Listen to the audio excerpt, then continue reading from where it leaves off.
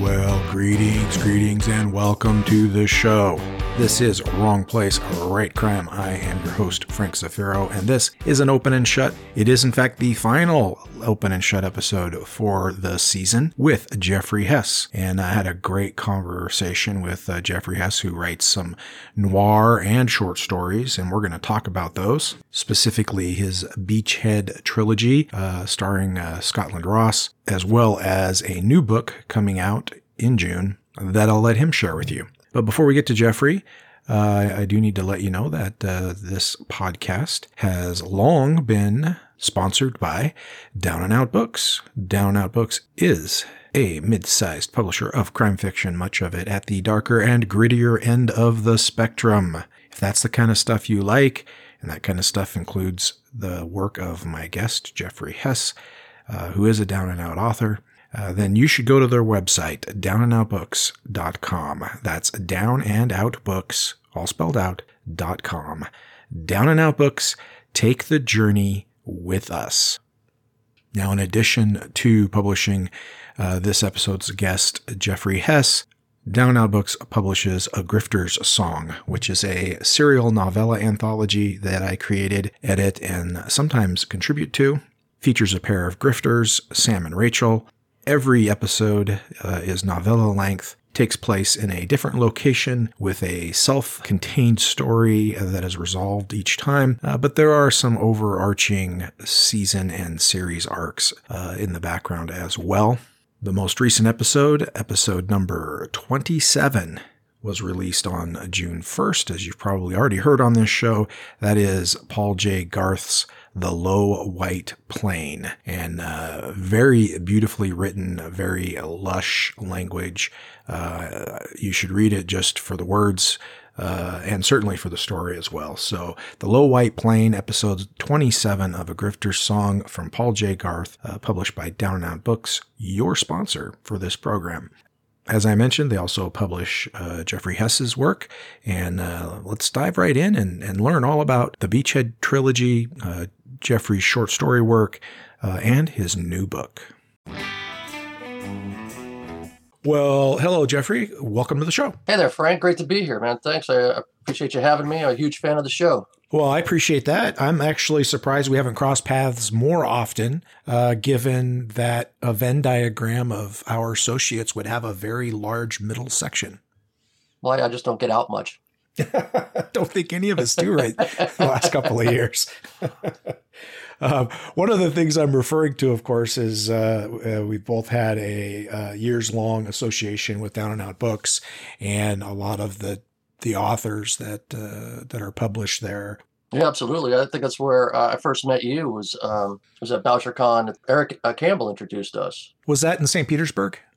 I believe it was. Yeah, that was my first ever BoucherCon. I'd never been to that particular conference before, so it was a good one to be the first. Yeah, that's where I picked up a copy of Fallen City that you had signed for me. Oh, yeah, that's a book I wrote with Lawrence Kelter. That was a fun one. I don't know how you keep track of all the ones you write. You're up to like 3 dozen now, aren't you? Thereabouts.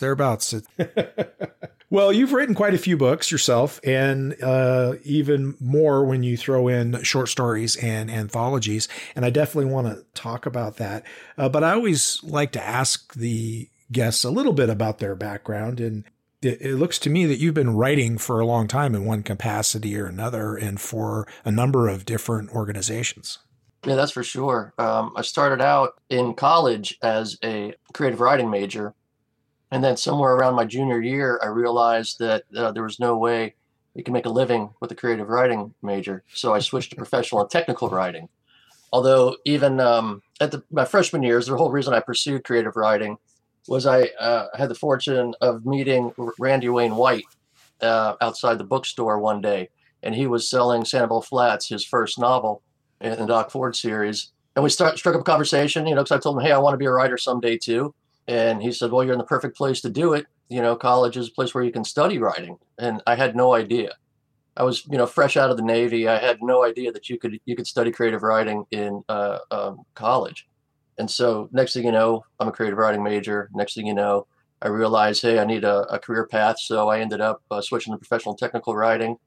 And got the job right out of, well, first before that, I got an internship at the Tampa Tribune because the journalism was something that was always interesting to me as well.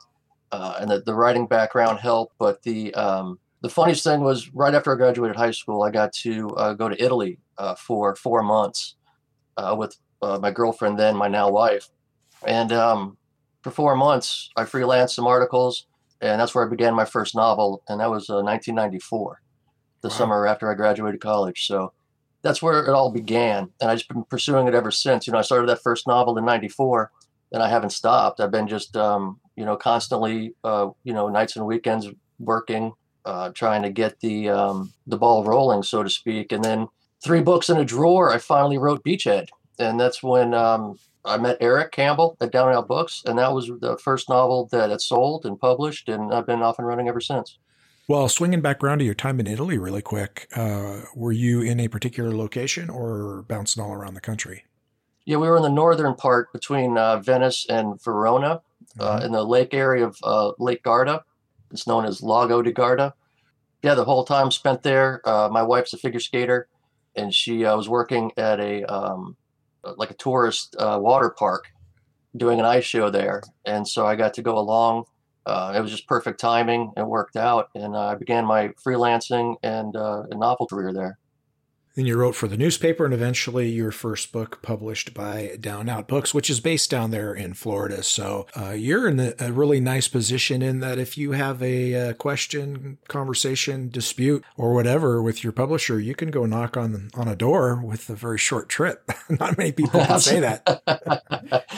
Pre-pandemic, it was a lot easier. Eric and I would get together for coffee and, sometimes take in like a spring training baseball game or something. But these days it's been a little bit, well, in the last couple of years anyway, it's been a little bit removed. But yeah, they're the greatest guys in the world, easily accessible and very communicative and, genuinely hands-on, and the caring involved is something that's always really been something that I appreciate about the way they do business.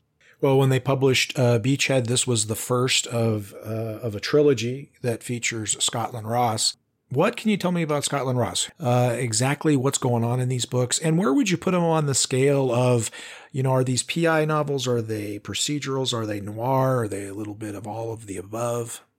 Mostly noir. That's where I hang my hat pretty heavily because, in my opinion, the protagonist that is willfully and purposefully getting himself deeper into trouble, doing the wrong things for the right reasons.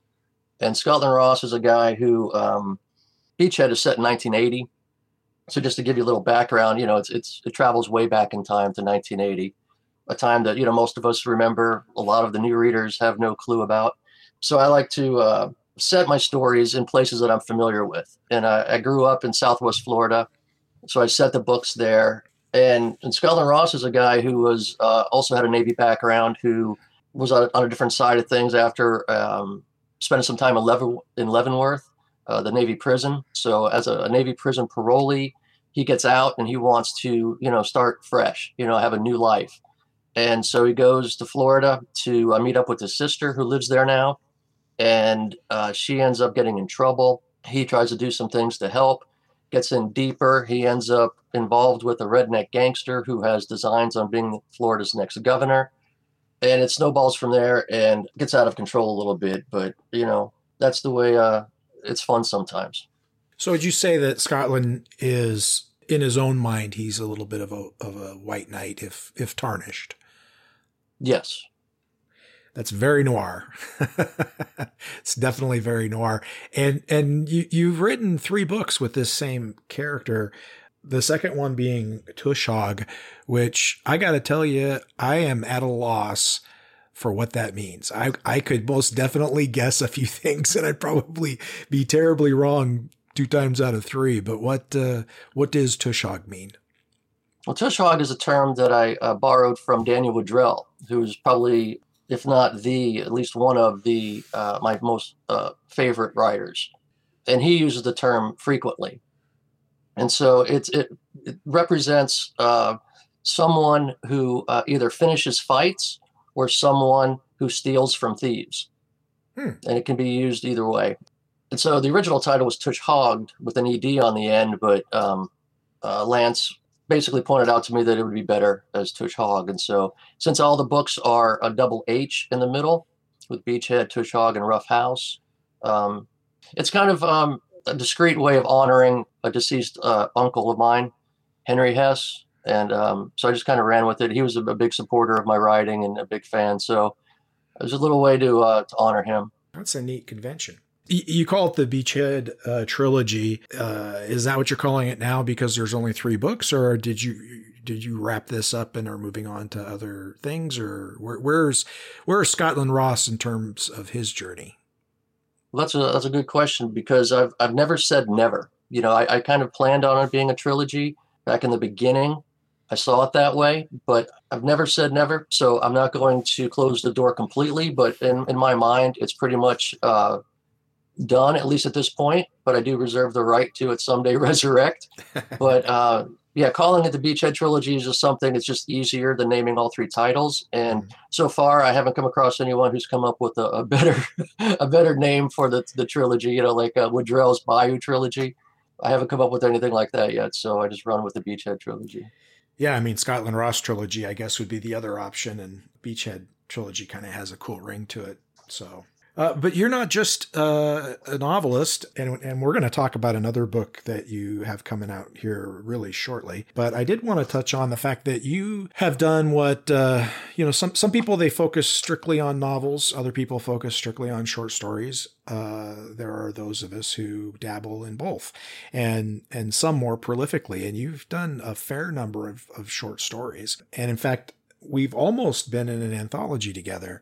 We kind of were anyway. Lawrence Kelter put out one a few years ago called Black Car Business. And he had so many writers in it that he had to break it into 2 different volumes. And you're in volume 1. Now, I'm in volume 2. So I don't know if that counts as being in the same anthology. It's the same family, right? What was your story in that, by the way? In the Black Car Business, it was a little bit of the opening of Tush Hogg, where Scotland Ross is getting out of prison. So yeah, that was a fun one to write. And it ended up, started as a story. The character ended up being Scotland Ross. And next thing you know, it's part of the novel. So it worked out pretty good. That's very serendipitous. You were in a Jimmy Buffett anthology too, if I'm not mistaken. Yeah, I was. That is called The Great Filling Station Hold Up, edited by Josh Pachter. Mm-hmm. What was your story there? I mean, these were stories, I think, that were inspired by the songs of Jimmy Buffett. Yeah, inspired by and titled after. And so mine was The Pascagoula Run, which is kind of a little known Jimmy Buffett song, but one that always stuck out in my mind because when I was stationed when I was in the Navy, I was stationed in Pascagoula for a year while my ship was being built. And so that was a natural choice for me to want to get. Yeah. And it was a lot of fun to write. You know, short stories and particularly anthologies, do you enjoy that? Is that, what's the draw versus writing a full-length novel? Well, that's where I got my start, basically, in undergrad. I was doing a lot of short stories, obviously for the workshop model, it's a lot easier. And it just kind of stuck with me. I fell in love with the form. And, that's where the creative writing thing really took root. And it was a whole different ballgame, more of the literary side that I found I didn't have a good fit with, but I enjoyed the stories. And so I tried to emulate, like everybody that, that I knew at the time was trying to be Raymond Carver. And it didn't work for me, obviously, but I tried. And then I found the stories of T.C. Boyle, which kind of opened my eyes into what could be done. And that book itself was obviously still literary, but it had elements of, youthful rebellion and crime. And so I leaned heavily into that. And then at some point, I discovered, the whole noir canon and kind of fell in head first, and I've been swimming ever since. But short stories always remain kind of I don't want to say a palate cleanser, but always a shift of gears in between novels, because I'm very slow when I write a novel. I mean, it's rare if I can bust out a novel faster than 2 years. And I know that's the opposite of a lot of writers in the crime game, but I'm slow. I'm notoriously slow. I tend to write twice as many words as needed.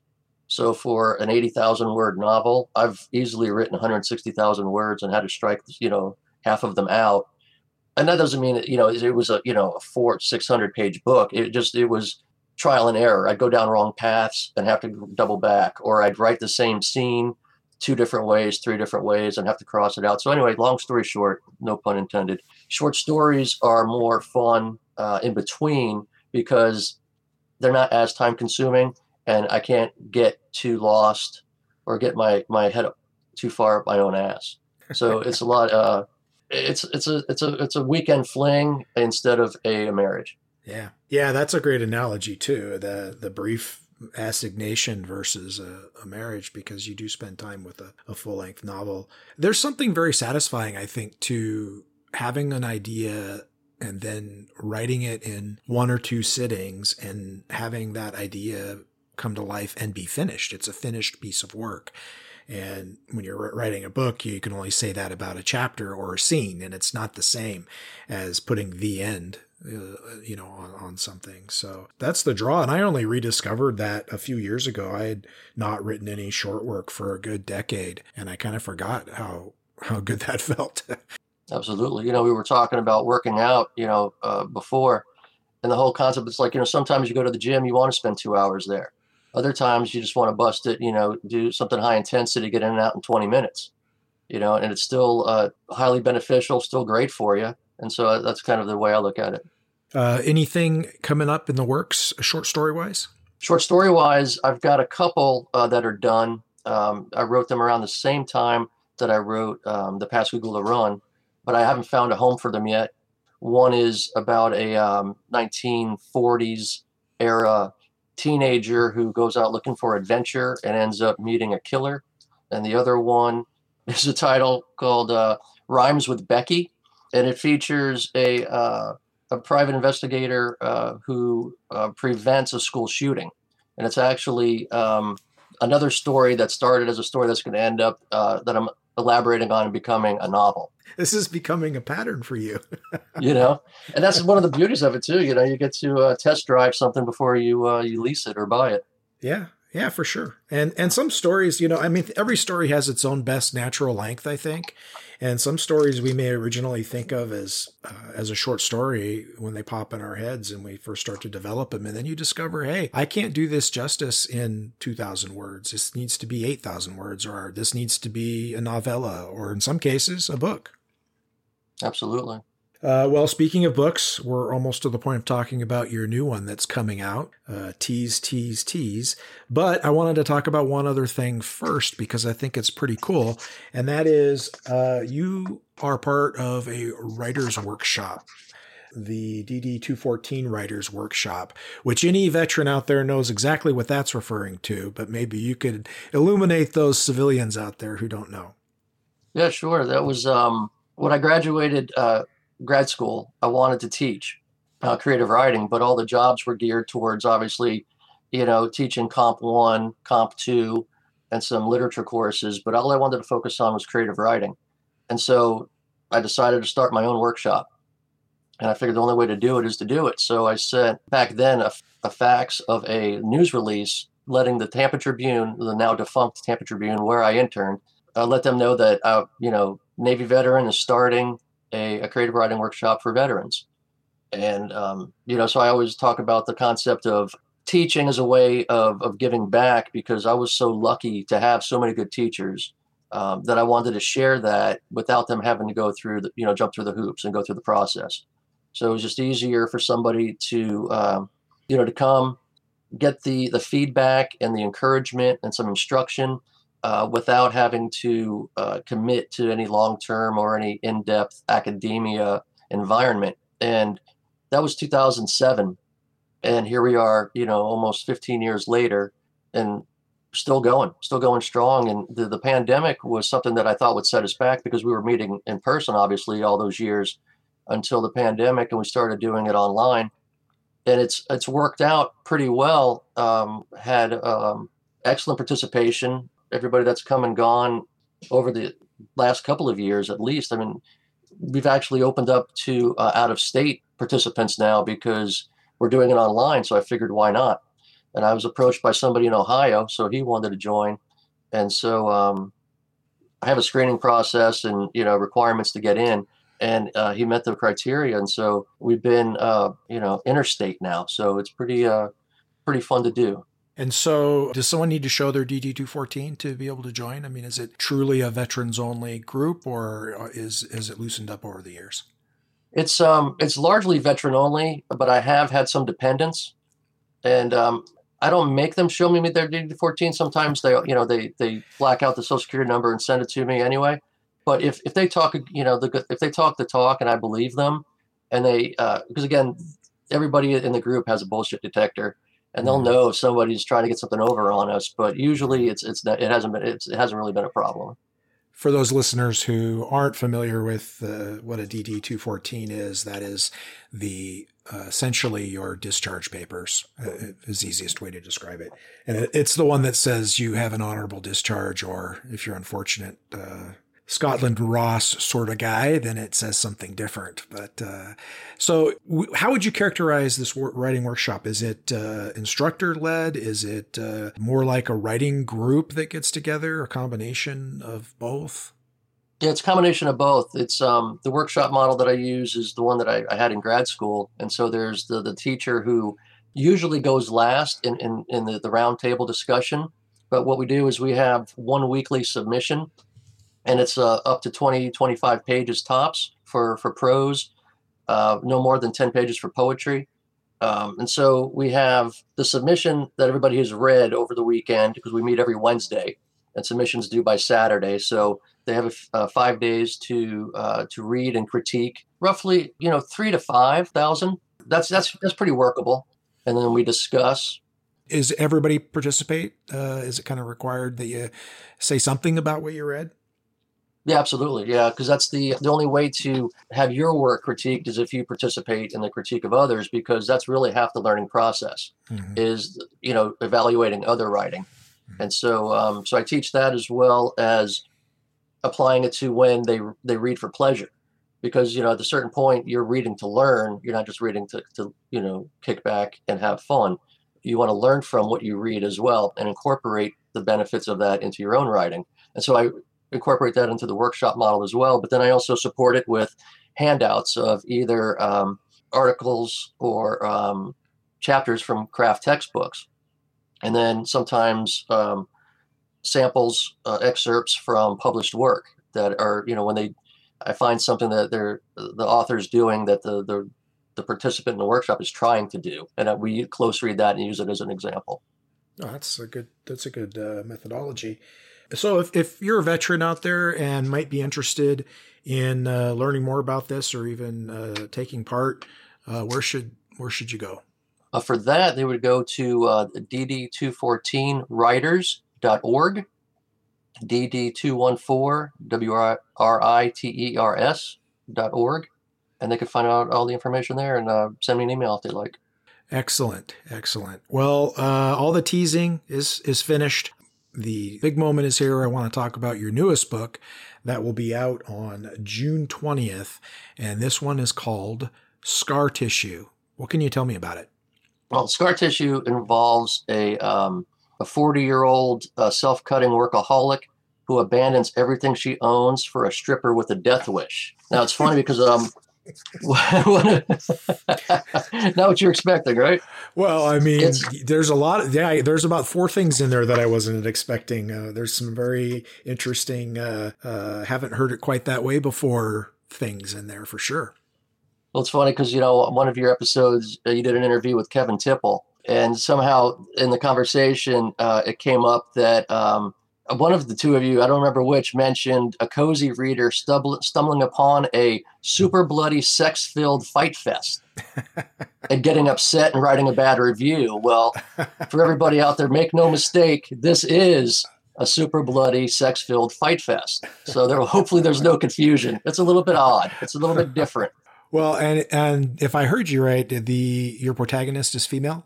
It is, yeah. But there's 2 co-protagonists that are both female. What kind of a journey are you putting these characters through? I mean, it sounds like one of them is a little bit in the savior mode, but the other one is, I doubt, is a classic victim. That's exactly right. They're on a collision course. They're both damaged. They both have issues. But again, the one who you would think is the one who's going down the wrong path isn't. because the other one is going down an even worse path. And Mm. so it ends up being it's kind of a love story. It's kind of an argument of, people's rights in a way, because, there's the whole issue of the right to die movement, and the whole concept of freedom to have bizarre habits or hobbies, if you will. And so I just kind of went down a road with them. I didn't know what to expect. It was just something that came to me in a line. The line was, "How did you get that scar?" And I didn't know what it meant. I didn't know what it was about or where it was going, but I pursued it. And this has been a book that's been in development over the last 20 years. Oh, wow. Yeah, I started this around 2000, 2001, and I'd work a draft, put it away, work on a draft, put it away. It came close at a number of different iterations at a number of different places. It was actually my thesis in grad school. Again, after that, I would work on it, put it away. At the time, originally, it was a male and a female. And at some point, a friend of mine brought up something to me. Another writer, Kevin C. Jones, who has a short story collection, Collateral Damage, out. He recommended considering. Well, first we were joking about back in the day when vampire novels were huge, like, even though they still are. He said, "Well, there's blood involved. You should make it a vampire." And I said, "No, I can't do that." And he said, "Well, I could see it being women." And so I started thinking about it, and it instantly made it more compelling to me. And so I looked at it, changed a few pronouns and said, this could work. And so I rewrote the whole book, and it turned out to be the scar tissue that we have coming out soon. That's really interesting that it was with you for so long. I write some stuff under my given name, and I just back March 15th had a book come out, a novella called A Village of Strangers, and that was a story that really was with me since like 2003, and certainly mostly fully formed for a good 15 years. And the thing that I wondered about was, would this story that's been in my head, and of course, when it's in your head, it's a masterpiece, right? It's the most compelling fiction anyone ever wrote, and the storytelling is perfect, and everything hits every note, and so forth. I always wondered if, when I finally wrote it, if it would live up to what it was in my own head. Was that an obstacle that you dealt with throughout the process? Well, I love that concept, and I love that kind of dream state where everything is perfect. But for this one, no, I didn't have a clear concept of what was going to happen until I finished the first draft. And when I did, that first draft was pretty much shit to begin with. So I had to go back and rewrite it again. And so just over time, it was just a constant concept of discovery. I didn't have a vision in my head or a plan, which is good and bad, right? Because writing to an outline is one thing, but writing by the seat of your pants is a completely other. So again, that's why it took 20 years to come out fully formed. It's it's a damaged child, so to speak, that ends up getting his GED. Is the way I look at it. Well, it's just a really good example right there of how not only is everyone's process different, but just about every project has its own process that's different in some way. Sure. I'm just glad this isn't the way I do every book. Why is that? It took so long. I mean, there was no plan, no expedited way of doing any of it. It was just trial and error over and over and over again. And one thing would lead to another. And that's why it's so weird, because I didn't limit myself. I didn't censor myself. And it came out, I'm very happy with it.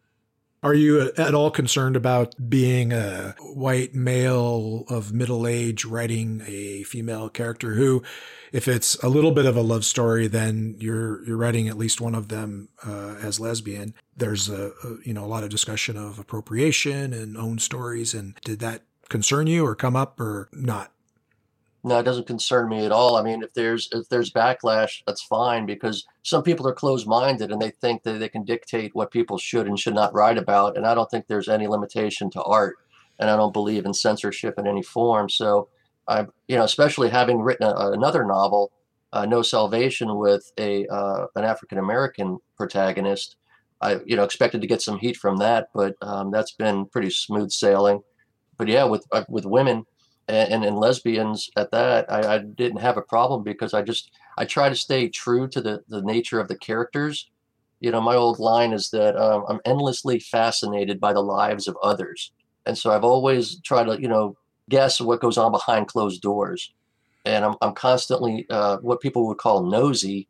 So I'm eavesdropping. I'm listening to conversations. I'm again just endlessly fascinated by the lives of others. So these are others, and I wanted to know what their lives were about. And that's not something I set out to do.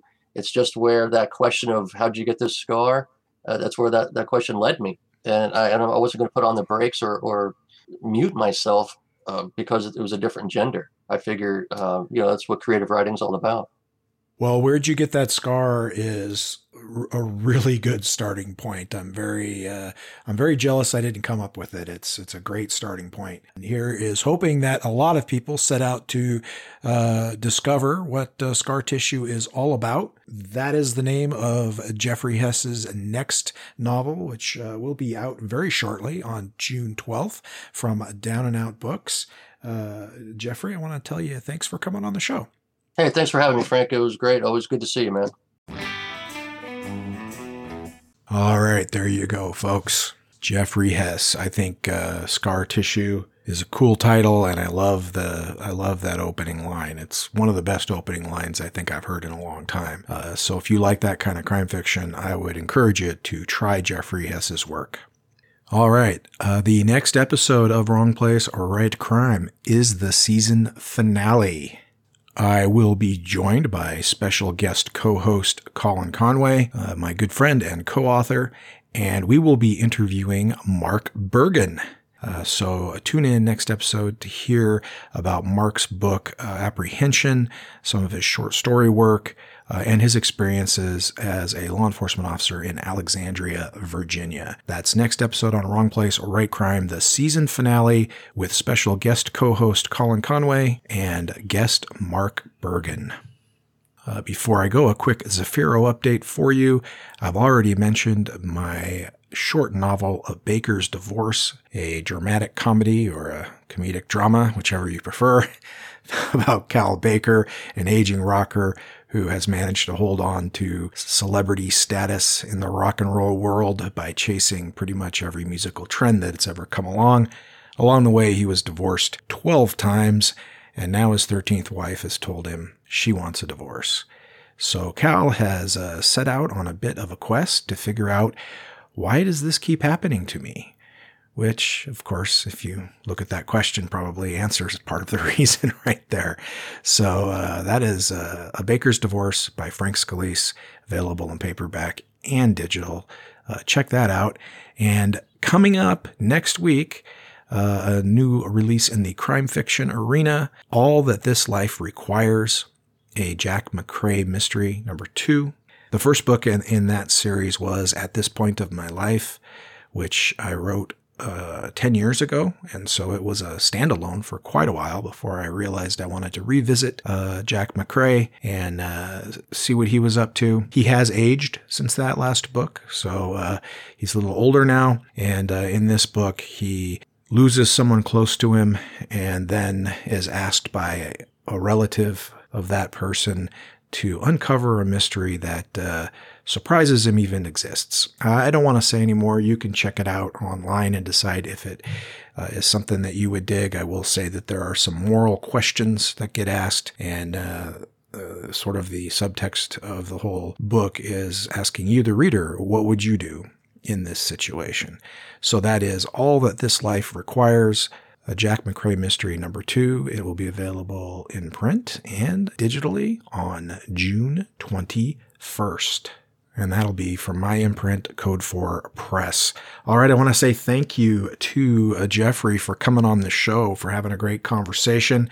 Look forward to seeing him again, hopefully in Minneapolis, for BoucherCon in September. And of course, I want to thank Down and Out Books for sponsoring the program. And most of all, I want to say thank you to you, the listener. Thank you for being here, for listening to these authors and checking out the work of those that interest you. Support the authors whose work you like, and they can keep doing work that you'll like. I'll be back next episode with Mark Bergen and co-host Colin Conway. Until then, this is Frank Zafiro reminding you that sometimes you gotta be in the wrong place to write crime.